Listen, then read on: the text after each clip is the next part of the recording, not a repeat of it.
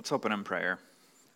Dear Lord, thank you for this day. Thank you for this time to meet together, to worship you, to encounter your presence, and to be filled with your spirit and with joy, and to see your glory, Lord. We pray that you would help us to understand your heart towards your church and your purposes for your church, Lord. We pray that you would just open our minds and our hearts to know you better through this. So we pray that you bless the sermon, and we thank you for your grace, and amen. So today we are continuing our series called the GCF Vision. The vision, or the GCF vision, is it's a term we tend to use a lot, but we haven't had a thorough teaching on it since Greg was last teaching at RCF at Wright State. So this series is an attempt to concisely yet thoroughly explain what the GCF vision is. So in this series, we're focusing on 5 kind of core components of our vision. Number 1, having a biblically complete understanding of, experience of, and presentation of the gospel. Number 2, being grace-based instead of performance-based. Number 3, being reformed and charismatic. Number 4, understanding the role, relevance, and responsibilities of the church. And number 5, having a victorious eschatology. Again, it's not that there's not churches out there that do these things, but most churches don't do well in all 5 of these all at once. But we believe that these are things that God wants Christians to rediscover and restore, and we believe all of these fit together biblically. So today we are talking about the role and relevance of the church. In modern American Christianity, the church is kind of, in some sense, misunderstood and typically thought pretty lowly compared to what the Bible thinks of the church. But we're going to take a look at that. So we've been on this subsection, part 4 of this series, for a few weeks now. We looked at how the Bible describes the church, and then 2 weeks ago, we looked at why Christians need the church, and that need is practical, and that need is real. So today we're going to look at the role and relevance of the church. Let's start with, what is the role of the church? So we've kind of been getting at that over the past few weeks when we looked at how the Bible describes the church, because that's really the only way we can get a sense of what the role of the church is how the Bible describes the church. So this is almost a summary of what we looked at over the past few weeks. So the role of the church, in summary, is to be God's special people group who intimately love and worship Him, who love, support, fellowship with, and build up each other, and who love the lost and take the gospel to the nations. So you may have noticed that there are 3 types of ministry in that summary statement. There's ministry to God, ministry to other Christians or to each other, and ministry to the lost. And since a role is kind of a summary statement of what a thing is supposed to do or to accomplish, that's kind of how I would summarize the role of the church. The role of the church is to minister to God by loving and worshiping Him and having an intimate relationship with Him, not just as individuals, but also as a group, to love and support and build up and fellowship with each other, and to minister to the lost by taking the gospel to the lost. And that is the role of the church. So the church as a whole has these 3 areas of ministry, and every single believer has these 3 areas of ministry. Every single believer is part of the church, and every single believer has ministry to God. Every single believer should worship and pray and know God intimately. Every single believer should be involved in a church serving others. That's clearly mandated in the Scripture. It applies to everyone. And every single believer should have a ministry to the lost through evangelism and prayer. So that is kind of our brief overview of the role of the church, which we've somewhat been getting at over the past few weeks.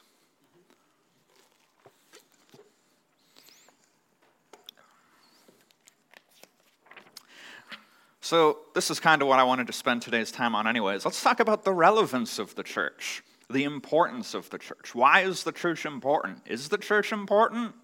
A lot of people seem to think the church might not be very important.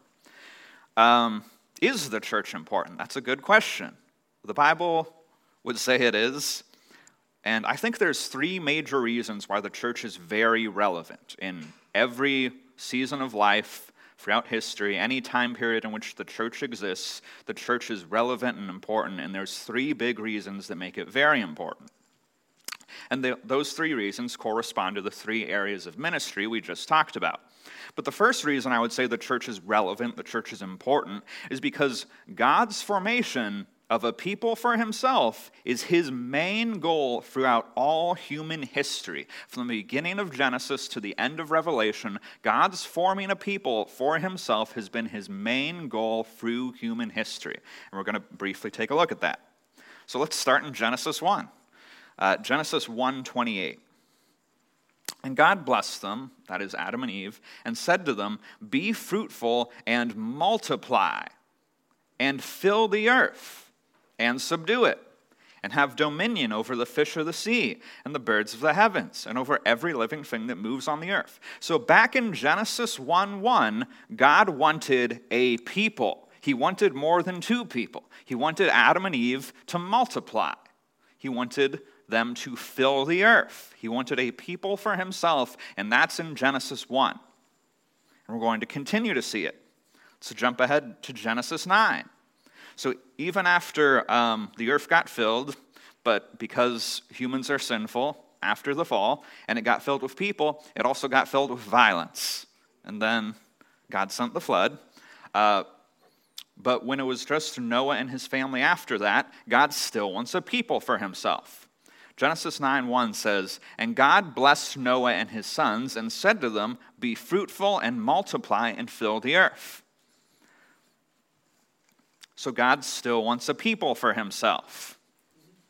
Then let's jump ahead to Genesis 12. When God calls Abraham, it's very clear when God calls Abraham that God wants a people for himself.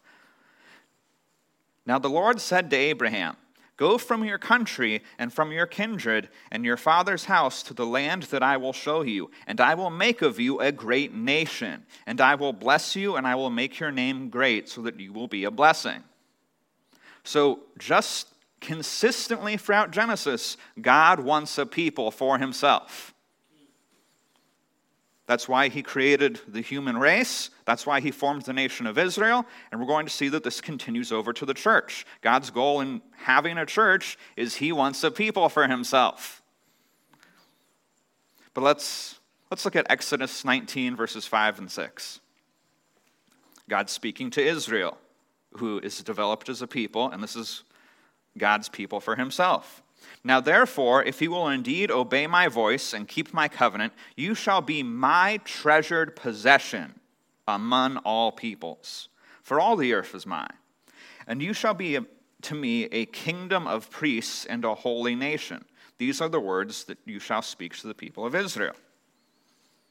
And now in the new covenant, the church is God's group of people because the church is the continuation of Israel, and this applies to the church because throughout all human history, from the beginning of human history till Christ's second coming, God's goal is to form a people for himself. That's the main thing he's doing. Let's look at 1 Peter 2, verse 9. "But you the church, you are a chosen race, a royal priesthood, a holy nation, a people for his own possession, that you may proclaim the excellencies of him who called you out of darkness into his marvelous light." So again, from Genesis to Revelation, God's main goal in human history is to form a people for himself. So if that's God's main goal throughout human history, it must be pretty important to God. And if it's that important to God, it's that important.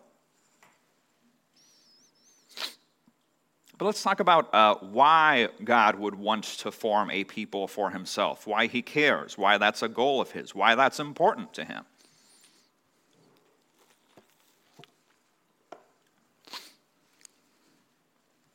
So I'm going to give two reasons. I'm not saying these are the only two, but these are two notable reasons of why it's important to God that he form a people for himself. And the first reason is to show his glory. In general, God wants creation to show his glory. Let's look at Psalm 19, verse 1. The heavens declare the glory of God. The sky above proclaims his handiwork. So God created anything he created for his glory, and he made humans in his image so that we could reflect his beauty, or that we could show his glory by being like him, by being miniature, little Christs, so to speak. That's what Christian means. But let's also look at Isaiah 43, verses 6 and 7.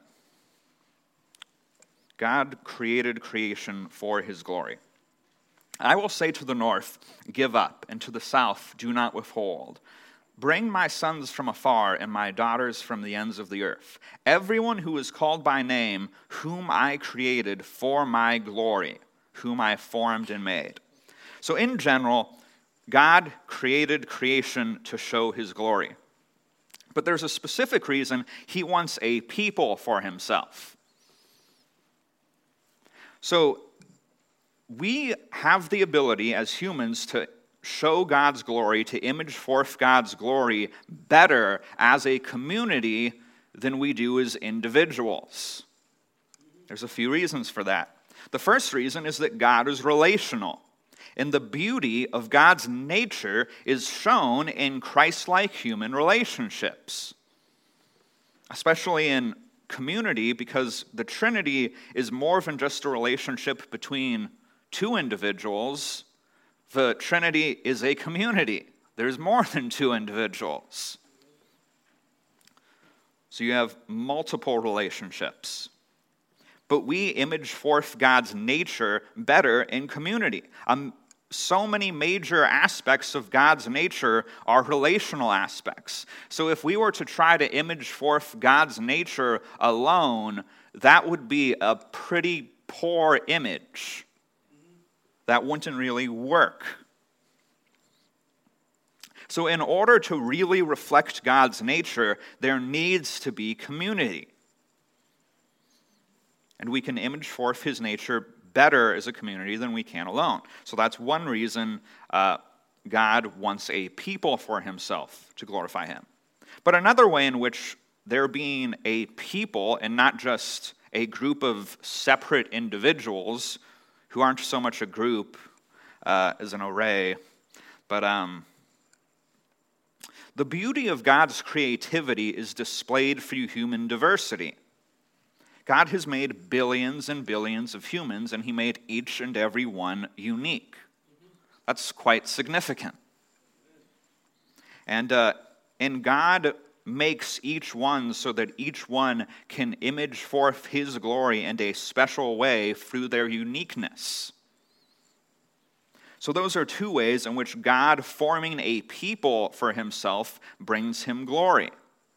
And that's why he wants it to be a people, not just a set of disjointed individuals. God wants a people, not a set of disjointed individuals.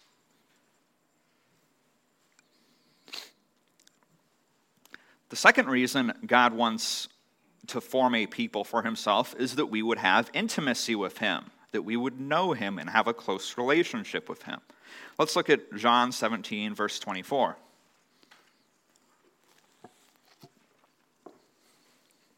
Father, I desire that they also, whom you have given me, may be with me where I am, to see my glory that you have given me because you loved me before the foundation of the world. Jesus doesn't want his people to know him from afar. Jesus wants us to know him and know him up close and personal. He wants us to be with him. He wants us to fellowship with him. And that's one of the reasons God wants a people for himself. One of the most common word pictures of the church in the scripture is that we are the bride of Christ. Marriage conveys intimacy. If there's anything you think about when you think of marriage, it should be intimacy. But also, it's worth considering, the Bible doesn't say that we are brides of Christ. The Bible says we are the bride of Christ. And this shows that God wants to have fellowship and intimacy with us, not just as individuals, but as a group. He also wants to have intimacy with us as individuals, but he wants to have intimacy with us as a group. And there's synergy to that. There's a special type of relational joy that can come from relationship in community, in a group, that you don't just get from having a bunch of individual disjointed relationships. Typically, if you have a friend group, there's a special type of joy that comes from hanging out as the friend group, where you've got like the 5 or the 6 or the how many of you together all doing the same thing. And it just wouldn't be the same if for each of those friends that you have, you only ever hung out with them one-on-one and never as a group. There is synergy to the joy, to the relational joy with a group. And God, his main goal throughout human history has been forming a people for himself, and 2 main reasons for that are to show his glory, because his glory is shown better through a group than through a set of disjointed individuals, and to have intimacy with us. And he wants to have intimacy with us as a group and not as a set of disjointed individuals. So hopefully that makes sense. God's forming a people for himself is very important to God, and that it be a people and not a set of just disjointed individuals is important to him. So that's one reason why we should realize, we should think, we should feel, we should believe that the church is very important. It's important to God, so it's important. And it's very important to God. But the second reason the church is important, why it's relevant, or very relevant, is the church is God's chosen instrument, his main instrument for reaching the lost. We looked at this a few weeks ago, but God could reach the lost, God could share the gospel with the world a dozen, millions of different ways. He has endless creativity. But he wants to use the church. Let's look at Matthew 28, verses 18 through 20. And Jesus came and said to them, "All authority in heaven and on earth have been given to me. Go therefore and make disciples of all nations, baptizing them in the name of the Father and of the Son and of the Holy Spirit, teaching them to observe all that I have commanded you. And behold, I am with you always, even to the end of the age." So God could have given the Great Commission to angels or to rocks or created new beings out of thin air, but God gave the Great Commission to the church. Let's also look at 2 Corinthians 5, verses 18 and 20. All this is from God, who through Christ reconciled us to himself and gave us the ministry of reconciliation. That is, in Christ, God was reconciling the world to himself, not counting their trespasses against them, and entrusting to us the message of reconciliation. Therefore, we are ambassadors for Christ, God making his appeal through us. We implore you on behalf of Christ, be reconciled to God. So the church is God's chosen instrument for reaching the lost. But why is that important to him? Why does he care that it be through the church and not through other means? There could be many reasons, but there's 2 that stick out. Again, the first one is to show his glory. So there's a few ways in which God is glorified through using the church to reach the lost. The first is that his glory is shown through human weakness. He is glorified by using weak humans and doing incredible things. Let's look at 2 Corinthians 4, verses 5 and 7.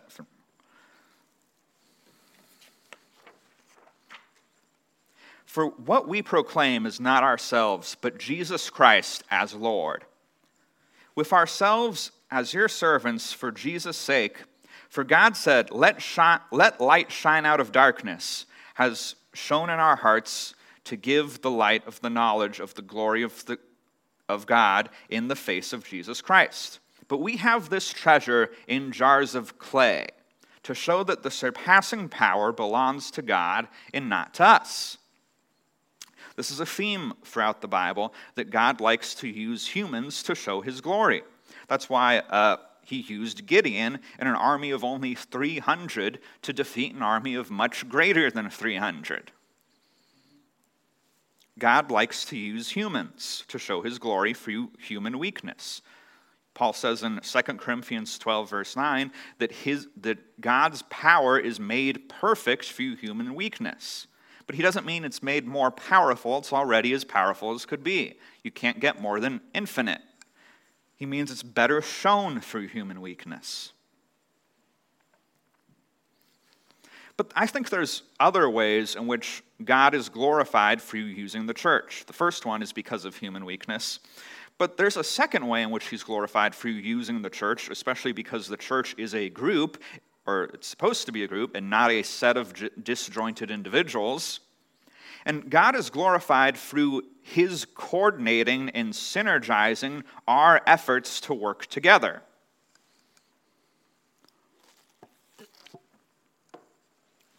Let's look at John 4, verses 36 through 38. Already the one who reaps is receiving wages and gathering fruit for eternal life, so that the sower and the reaper may rejoice together. For here the saying holds true, one sows and another reaps. I sent you that you may reap that which you did not labor. Others have labored, and you have entered into their labor. So here we see God coordinating the efforts of parts of his body. Let's also look at 1 Corinthians 3, verses 5 and 6. What then is Apollos? What is Paul? Servants through whom you believed, as the Lord assigned to each. I planted, Apollos watered, but God gave the growth. So the church is a body, and in the body, all the parts do their thing, but the head is the one coordinating all of it. The head makes it all work together, and Christ makes our efforts work together. And this, in some sense, glorifies him in its own way, just like the conductor of an orchestra has honor as the conductor for conducting the orchestra. God creates everyone's unique talents and personalities in the church and then causes them to work together like a masterful painter causes hundreds of shades of colors to work together to form a beautiful art piece. And that art piece shows God's glory. So God is glorified through using the church to reach the lost because of human weakness and also because of his conducting all of our efforts to work together. But there's a second reason why the church is God's primary instrument for reaching the lost, and that's so that we grow closer to him, because God wants to have intimacy with us. Let's look at John 15, verse 15. No longer do I call you servants, for the servant does not know what his master is doing, but I have called you friends, for all that I have heard from my Father I have made known to you. And really, Jesus takes it even further than that. It's not only that what he's heard from the Father and what he does with the Father he's told to us, what he's heard from the Father and what he does with the Father, he's drawn us into. Jesus and the Father have been working together to form a people for themselves, for their glory, and they've drawn us into that. And that is an aspect of intimacy. We mentioned a few weeks ago, wives and husbands don't always have the same interests, and sometimes you have to work or put effort in to take interest in what your spouse is interested in. But husbands like it when their wives take interest in their interests. And Jesus wants us to take interest in his major interest of reconciling the world to himself. It's quite important to him. And since he wants us to be close to him, he wants us to be relationally close to him, he enjoys when we take interest in that. It really does bring us closer to him. If a person if a Christian, when they start their Christian life, doesn't really care much about the lost coming to Christ, but then they start to care a lot about it, that in and of themselves makes their relationship closer to God. Or their relationship to God closer. So the church is God's main instrument in reaching the lost, and that makes the church very important. The church doesn't have some mediocre importance. If you're a believer, the church should be of extreme significance in your life and in your heart. I also want to point out that we as Christians can reach the lost better through a local church or through church community than we can on our own. The church is not a set of disjointed individuals. The church is a group. Let's look at John 13, verse 35. By this, all people will know that you are my disciples, if you have love for one another. He didn't say all people will know that you're my disciples if you have love for them. He said people will know you're my disciples if you have love for one another. So we show God's glory to the world better in community than by just each person evangelizing on their own. I'm probably going to say this a dozen times by the end of this sermon, but the church is not a set of disjointed individuals. God hasn't been trying to form a set of disjointed individuals. God's been forming a group, a people, a community. And just like Catherine pointed out when speaking about Billy Graham and his evangelistic efforts, it wouldn't have gone the same. He realized he had to work with local churches. And that if he just evangelized to people apart from the context of working with local churches, when his group left town, these people would just be off on their own, left to their own devices. But they need community. And he needed to work with local churches, and he realized that. Evangelism works better in community than it does outside of community.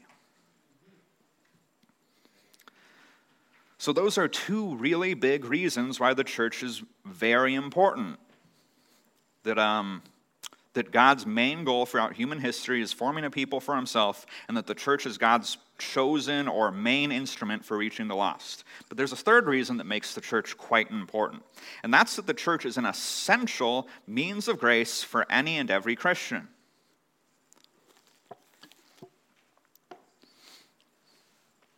This is what we focused on 2 weeks ago, but it really is essential. No Christian can have as close of a relationship with God as they should, or be as healthy as they should, or grow like God would have them to, or be as effective as God would have them to, apart from being connected to a local church. It can't happen.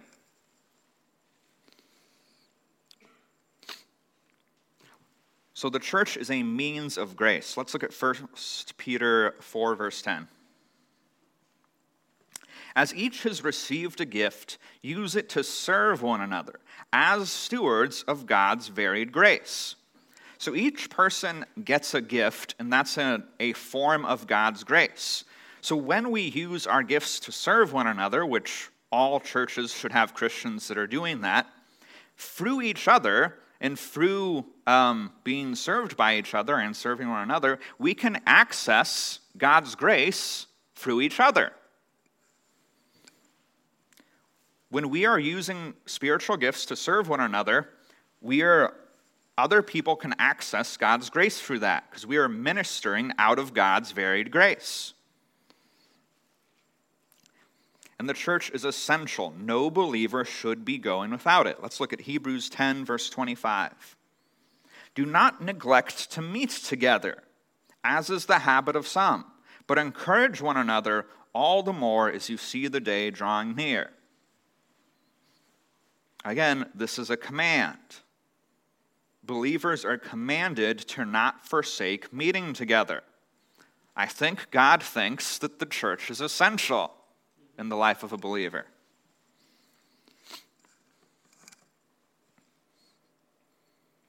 And, it's essential on practical levels. Last week or 2 weeks ago, we looked at 9 different benefits that you can get that help you in your Christian walk in a community that you can't get outside of community. Being part of a church provides us with fellowship. It provides us with accountability. It provides us with encouragement. It allows us to meet God in a deeper way. Jesus said, where 2 or 3 or more are gathered in my name, there I am among them. You can encounter God's presence in a more tangible way or in a deeper way that's real and tangible in community than outside of community. Not only that, but God ministers to us through the gifts of the Spirit through his church. God doesn't give any individual all the gifts of the Spirit, he disperses them. So if you want the benefit of all the gifts of the Spirit, you need to be involved in a local church. And believe me, you should want the benefit of all the gifts of the Spirit. It also provides instruction and correction and equipping. It also allows us to be prayed for. We can get practical needs met in the church, and for church is a place where we can serve others, and we all need that. The church is essential in the life of any and every believer. And I've heard before, someone may give the excuse, well, John, who wrote Revelation, when he was exiled, maybe, that's an argument that people don't need the church. Well, I would say in response to that, God also calls people to fast, and sometimes his ministers were left without food. So if you're going to take that logic, food's not essential. The church is an essential thing for any and every Christian. Your Christian walk cannot be as good without it as it could be with it.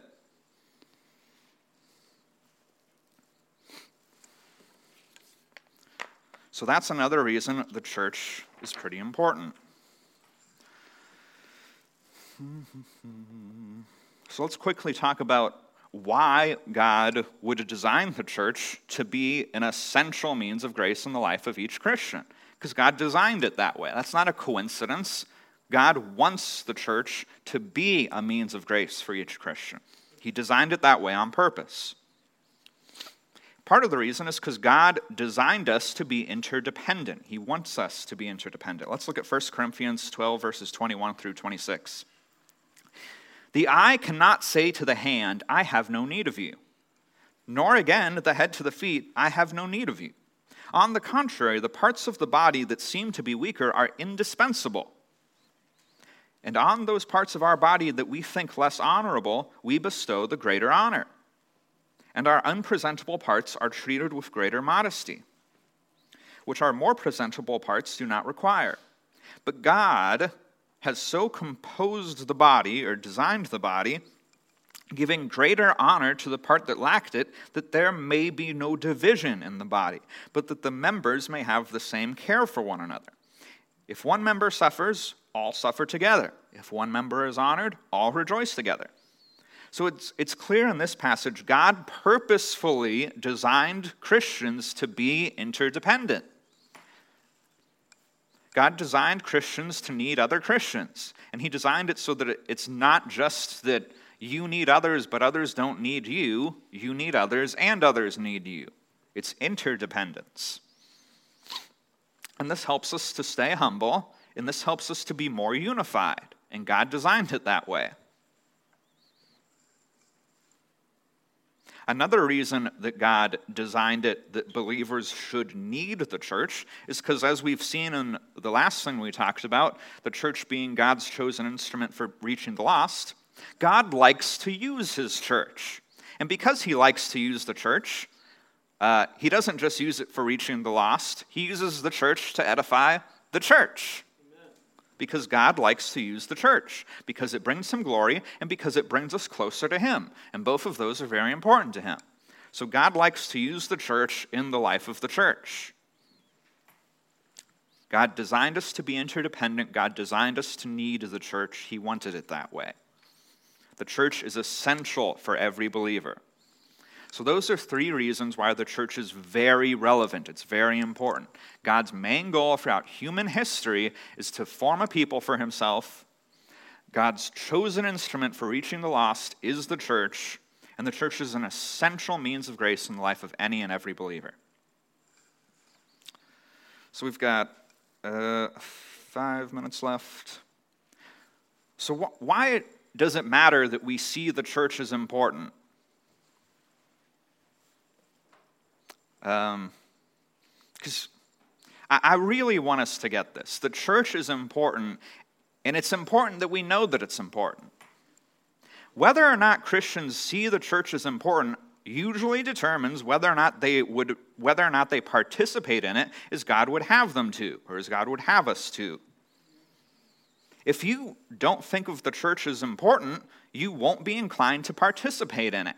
And if you think of the church as very important, you'll be inclined to participate in all the things that we should be participating in.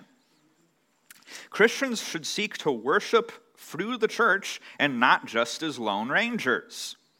We should have times of private worship and private prayer, but God wants us to have community worship, or worship as a group, because where 2 or 3 are gathered in his name, there he is among us.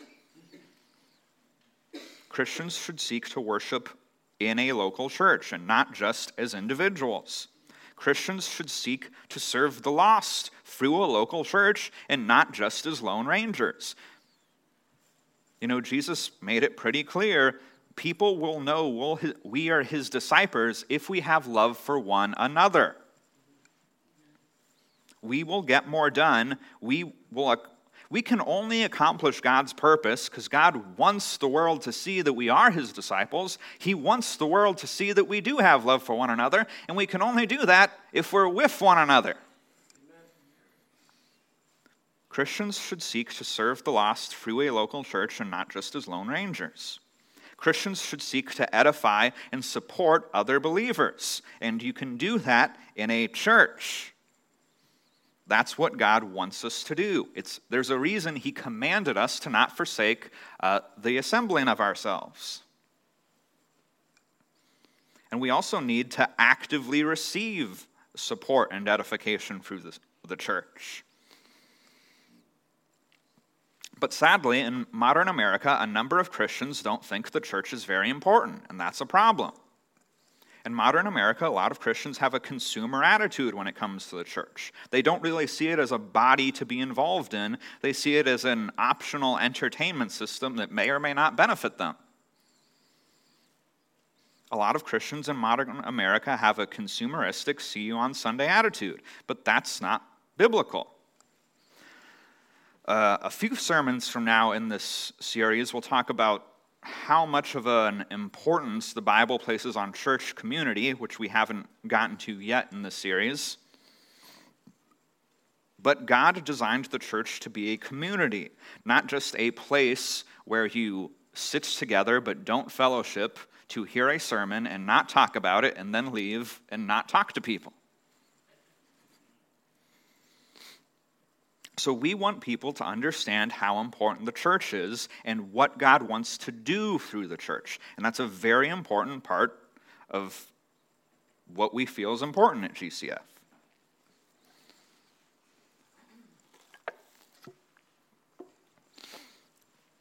So in conclusion, the church is very important, and it's important that we understand, that we grasp, not just in our minds, but in our hearts, how important the church is. Because it's greatly underestimated today. The importance of it is underestimated, and what God wants to do through the church is greatly underestimated. So it's important that we understand the importance of it, and it's important that we all be participating. Every Christian should have a local church that they can be a part of and that they are involved in and that they have community with and that they play a role in. We should all have times of private worship and private prayer, and we should all regularly have times of corporate worship and corporate prayer, because you can meet God in a different way in corporate worship and corporate prayer. We should all be seeking to build close relationships so we can edify other Christians and be edified by other Christians in a local church. And those need to be close relationships that we can share what's in our hearts with people with. If you don't have another Christian who you can share what's going on in your life with, you are missing what God has for you. If you don't have another Christian who you can really tell what's going on in your life, you're missing a big part of what God has for you. And we should be seeking to make progress in the Great Commission, but we should be working on that together. It goes better when you work on it with other believers than by yourself.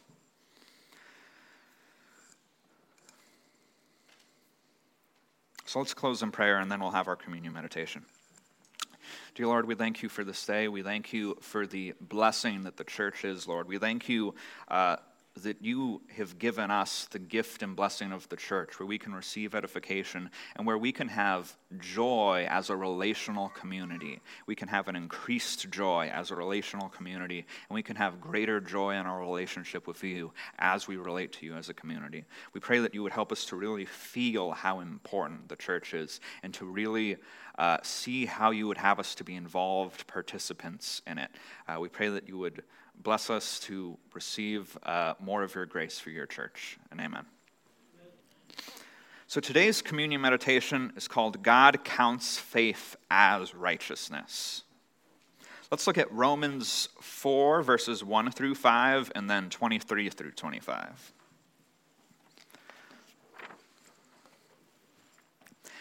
Abraham was, humanly speaking, the founder of the Jewish nation. What did he discover about being made right with God? If his good deeds had made him acceptable to God, he would have had something to boast about. But that was not God's way. For the scriptures tell us, Abraham believed God, and God counted it to him as righteousness because of his faith. When people work, their wages are not a gift, but something they have earned. But people are counted as righteous not because of their work, not because of anything they do, but because of their faith in God who forgives sinners. And when God counted him as righteous, it wasn't just for Abraham's benefit, it was recorded for our benefit too, assuring us that God will also count us righteous if we believe in him, the one who raised Jesus, our Lord, from the dead. He was handed over to die because of our sins, and he was raised to life to make us right with God. God knows, and hopefully we'll know it too, that none of us can be righteous by doing good things. So he made a way by dying for our sake so that he could give righteousness to us. No one is counted as righteous because of good things. The only way to be counted righteous with God is by faith. And God freely gives righteousness to those who have a real trust in him. So let's praise him as we come to the table.